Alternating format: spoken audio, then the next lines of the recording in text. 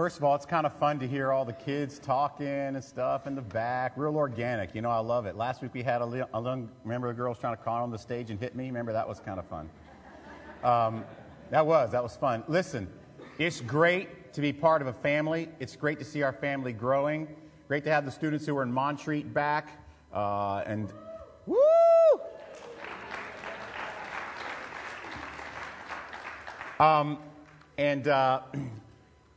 I just want you guys to know how much I enjoy Sunday mornings. It's so much fun. I really look forward to it all week. We were trying to figure out a way to become better shepherds of our congregation as we shepherd the flock that's around us and among us. So if you'll notice, we have a new bulletin, a new church worship guide. And one of the things we want to encourage you, I mentioned it last week, we want to become more interactive within our service. And so we're trying to take away the taboo of cell phones and PDAs during the service. You can't use them for texting, because, you go to hell if you do that. But still, we're going to have some interactive stuff. There's a barcode scanner on our bulletin you can use to go to our Facebook page and like if you're here. It's really raw right now. We've hired somebody to help us kind of get all that stuff squared away and really make it state of the art. But we're going to start using the Facebook and Twitter to do a lot more shepherding during the week of what we're talking about, what we're discussing, what's going on in the garden service. I'm very excited about it. It's going to bring our family together and cause more conflict. I'm very, very excited. Because if you remember last week, I mentioned to you that intimacy breeds conflict.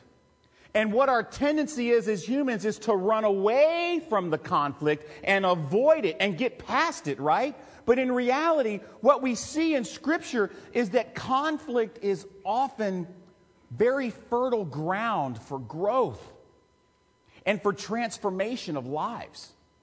And I also mentioned to you that if you have a church that has no conflict, it's probably not a very good church.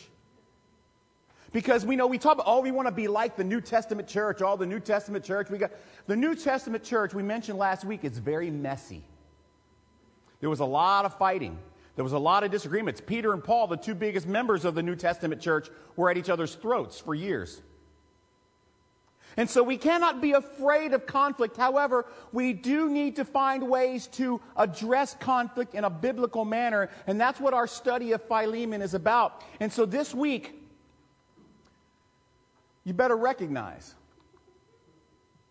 Because see, before you can really understand the benefit of conflict, you need to recognize, fool. That's on the hat. You need to recognize that God is at work. And if you approach conflict with that mindset that, man, these are exactly the opportunities that God uses to transform lives. I mean, if you think about it, most of the time when God worked, it really wasn't a result of peace or tranquility, was it? I mean, most of the time, Old Testament and New Testament, just about every time there was a big movement of God, it was right around something that happened that was violent or something that was contentious or something that was uncomfortable. Like, for example, the death of our Savior,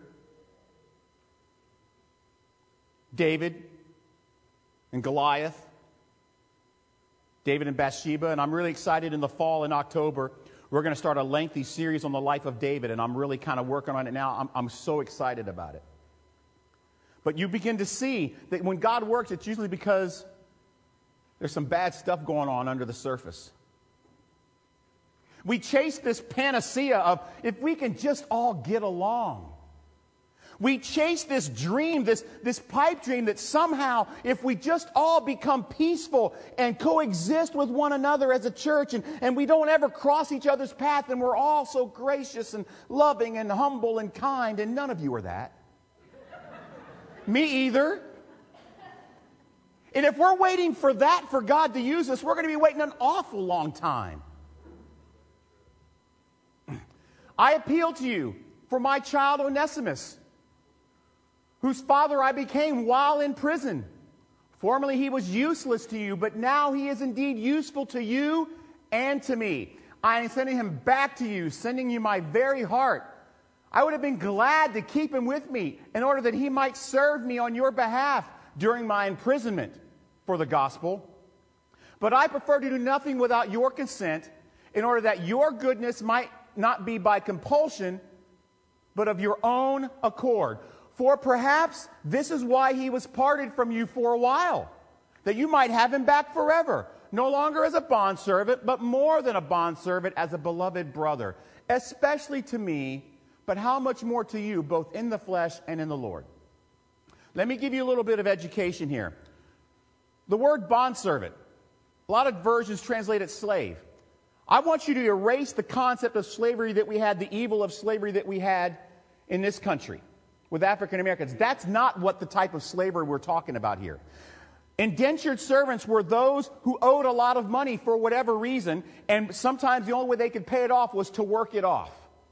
And so they would become an indentured servant of somebody, that person would provide them housing and food and all those things. And sometimes, not always, right? But sometimes, especially if you had somebody that you were working for like Philemon, who was a very gracious and generous person, as an indentured servant, you were probably taken care of pretty well. It all depended on who you owed money to. So that's the type of indentured servant. I don't want you to think that, Philemon had bought Onesimus in a slave market and really was beating him, and it wasn't anything like that. He owed money, and this was the way he was working it off.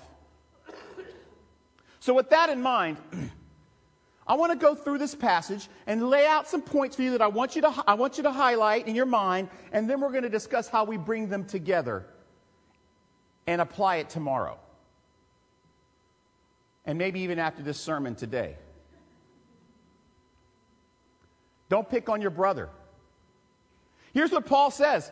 Paul says in verse 10, I appeal to you for my child Onesimus. Later on in the same book, we see Paul say, don't forget, you owe me your own life besides. Paul had led Philemon to Christ. And so what Paul says is this: Onesimus is no longer your bondservant. He's no longer your enemy. He's no longer the guy you're fighting with. He's my child. He's my son. I have begotten him while in my chains, in jail. God brought him to me, and I had the privilege of leading him to a saving knowledge of Jesus.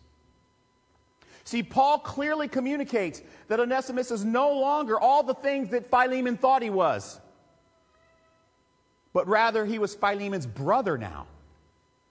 So Paul tries to elevate in one fell swoop. He tries to take Onesimus from being an indentured servant who stole and maybe even had an addiction of some type. We don't know. It could have been anything. And raised him up from being useless to incredibly valuable. And appear to Philemon. Wow. So don't pick on your brother, Philemon. Second, you don't know me.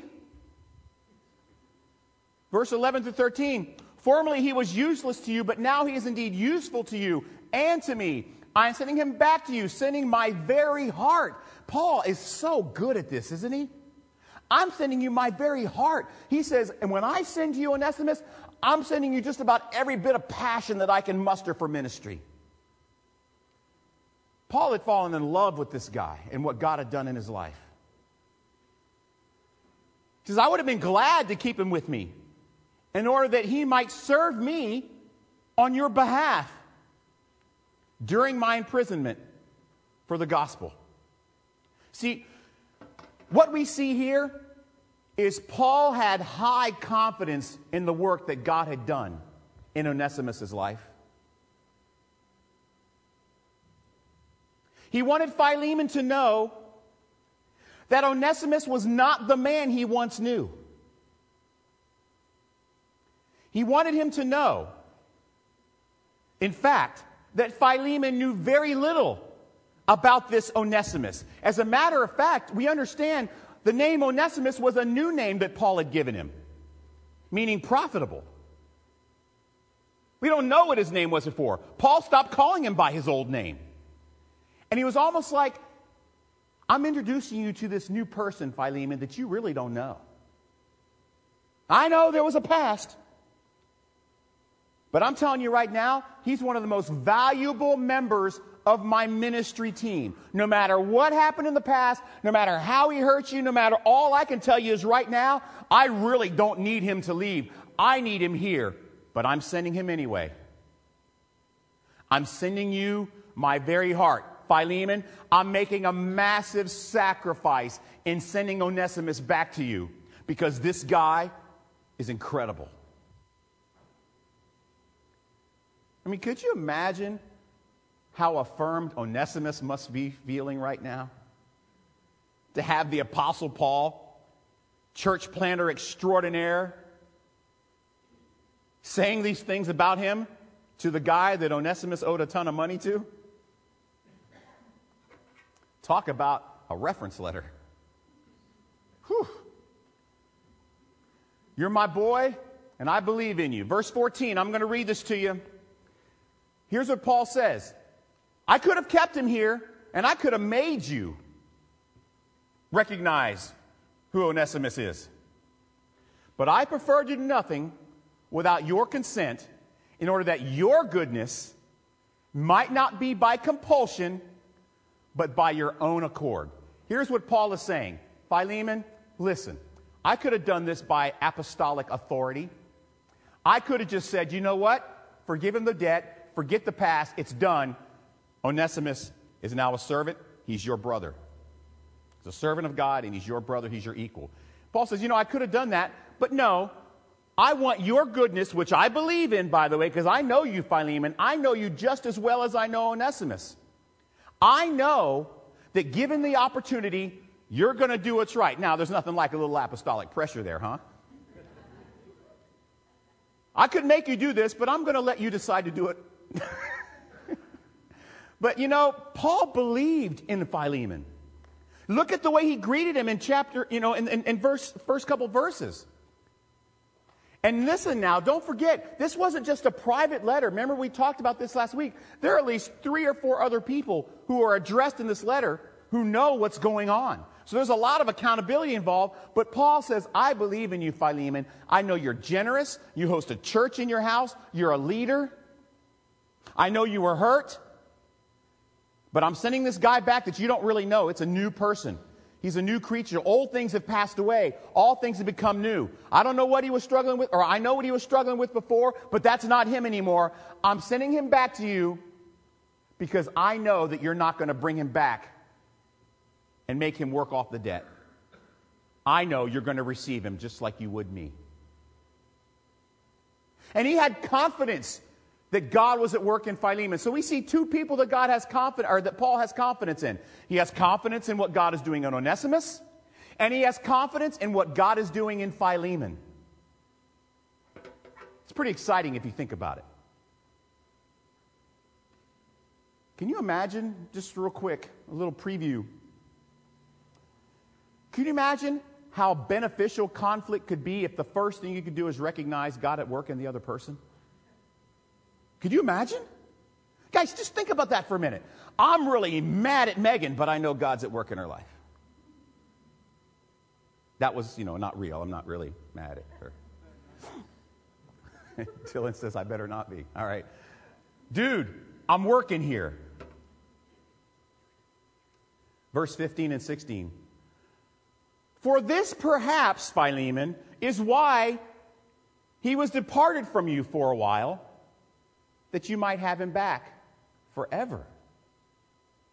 No longer as a bondservant, but much more than a bondservant, as a beloved brother, especially to me, but how much more to you, both in the flesh and in the Lord. There is some speculation that Onesimus and Philemon were related. And some people think it could have been a brother. Some people think it could have been a cousin. We're not sure. We don't know specifically. But you can understand why the betrayal would be even deeper on Philemon's behalf if that were the case. Because he says he's not just a brother in the flesh, but also in the Lord. And what Paul says is, perhaps, Philemon, you had to go through this little bit of pain here for the benefit of millions of others.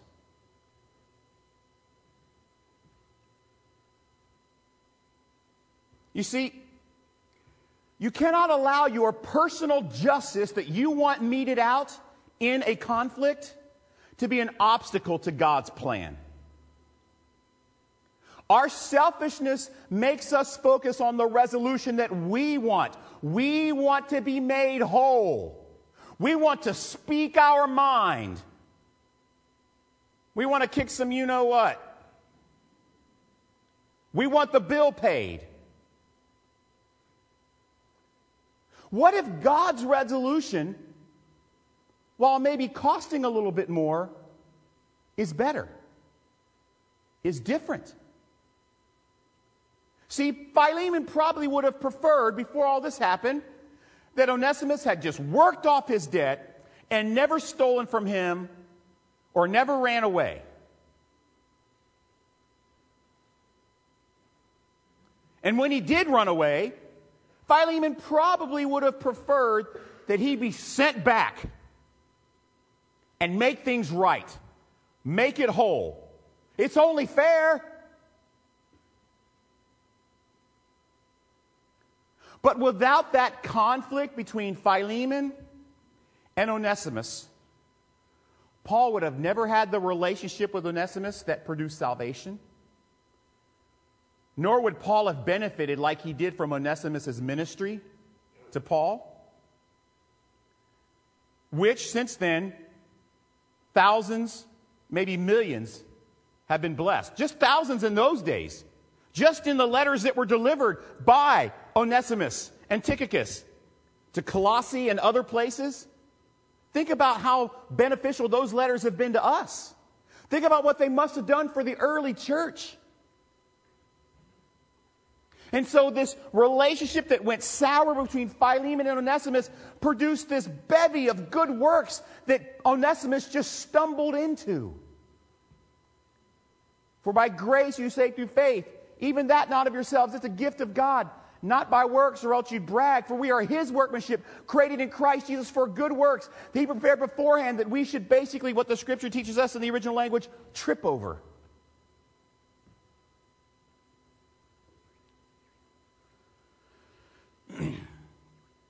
God's plan is so much bigger than our conflicts and our perceived necessary resolution. You think Philemon had any clue about how powerfully God planned to use this conflict?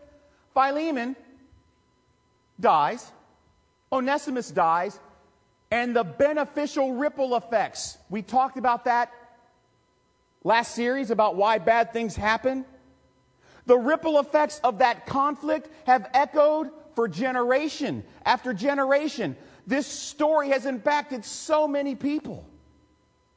You think Philemon had any clue that when Onesimus betrayed him and ran away, that it would end up being one of the greatest ministry stories of all time?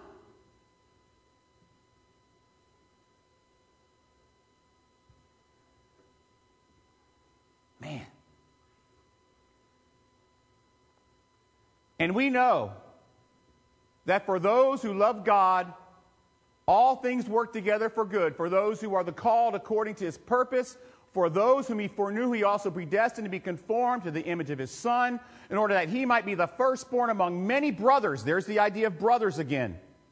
And those whom he predestined, he also called. And those whom he called, he justified. And those he justified, he glorified. What shall we say then to these things? If God is for us, who can be against us? The idea of conflict is in there, is it not? If God is for us, then who can be in conflict with us? He who did not spare his own son, cost. We're going to talk about that specifically next week. He who did not spare his own son, but gave him up for us all, how will we not also with him graciously give us all things?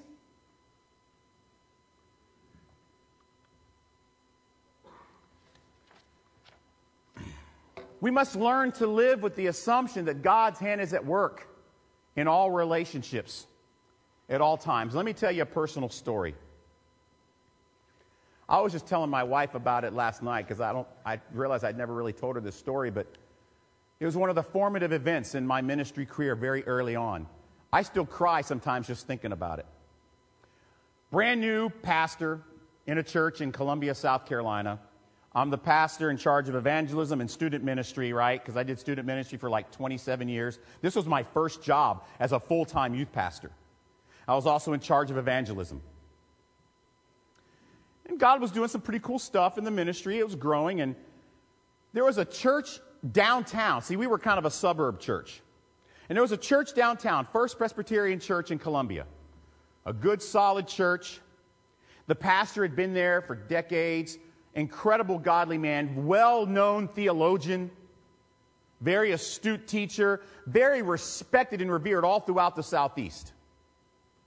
But there was something that happened by one of his staff that really made me angry. I didn't like the way they infringed on somebody else's life who was part of our church. I was very frustrated. So I called him up, this senior pastor, church of 3,000 or 4,000 people. And I told him exactly what was wrong. And I laid it out for him. I blasted him. I said, this is what's going on in your staff. This is what's going on here. I don't appreciate it. And I let him have it. And I said, I'll follow up with you in a couple of days to see how you're doing. Okay, Joe, look forward to hearing from you. I hung up the phone. And right away, God started saying, who do you think you are? And by that, back then it was, the internet wasn't so easy. I was on Prodigy. Y'all remember that? The dial-up? But I did do some research on this pastor, and I said, oh my gosh. I was talking like that to this guy. You know what was amazing is he just listened and was so gracious. I mean, he just heard this young buck, this young pastor, 26, 27, right? I don't know what I'm doing. I don't know anything compared to this guy. He's like, the Einstein of pastors. And I'm just ripping him a new one, just tearing him to shreds. And he just listens graciously and so humbly and just lets me vent. And I just thought, oh my word, I can't believe I did. So I called him back in a couple of days, but it wasn't to see how he was doing in the progress of what I wanted him to do. It was to apologize. So I called him up and I said, Pastor, listen, the things I said to you, I don't know what I was thinking. I was emotional and you understand, I was kind of dealing with, some people that I'm trying to shepherd. And man, I just want you to know that I just feel awful about it. He says, that's okay, Joe, don't worry about it. I said, well, how could you just sit there with a guy like me, arrogant, young, doesn't know anything, and I'm lecturing you on how to be a pastor? How could you just sit right there? What was the miraculous thing that kept you from tearing my head apart or telling on me to my senior pastor? Why, what?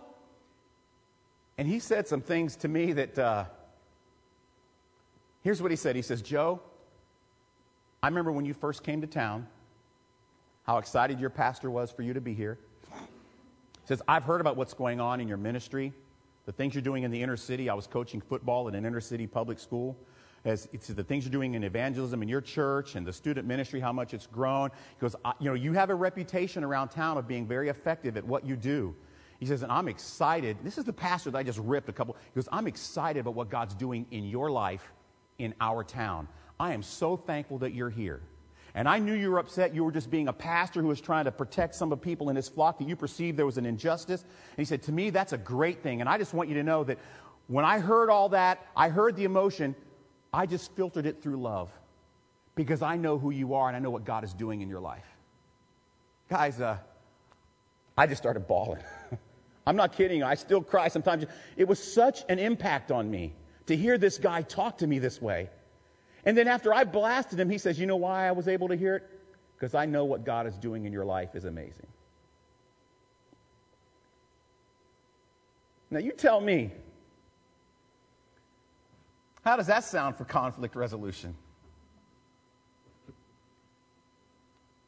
In every relationship between brothers and sisters in Christ, be they harmonious or contentious, we must learn to live with the assumption, guys, that God's hand is at work in all relationships at all times. And if you approach a conflict with the mindset of this, God is doing something in their life. it might change the way you interact with them. As a matter of fact, it might change how much you're willing to pay for restoration.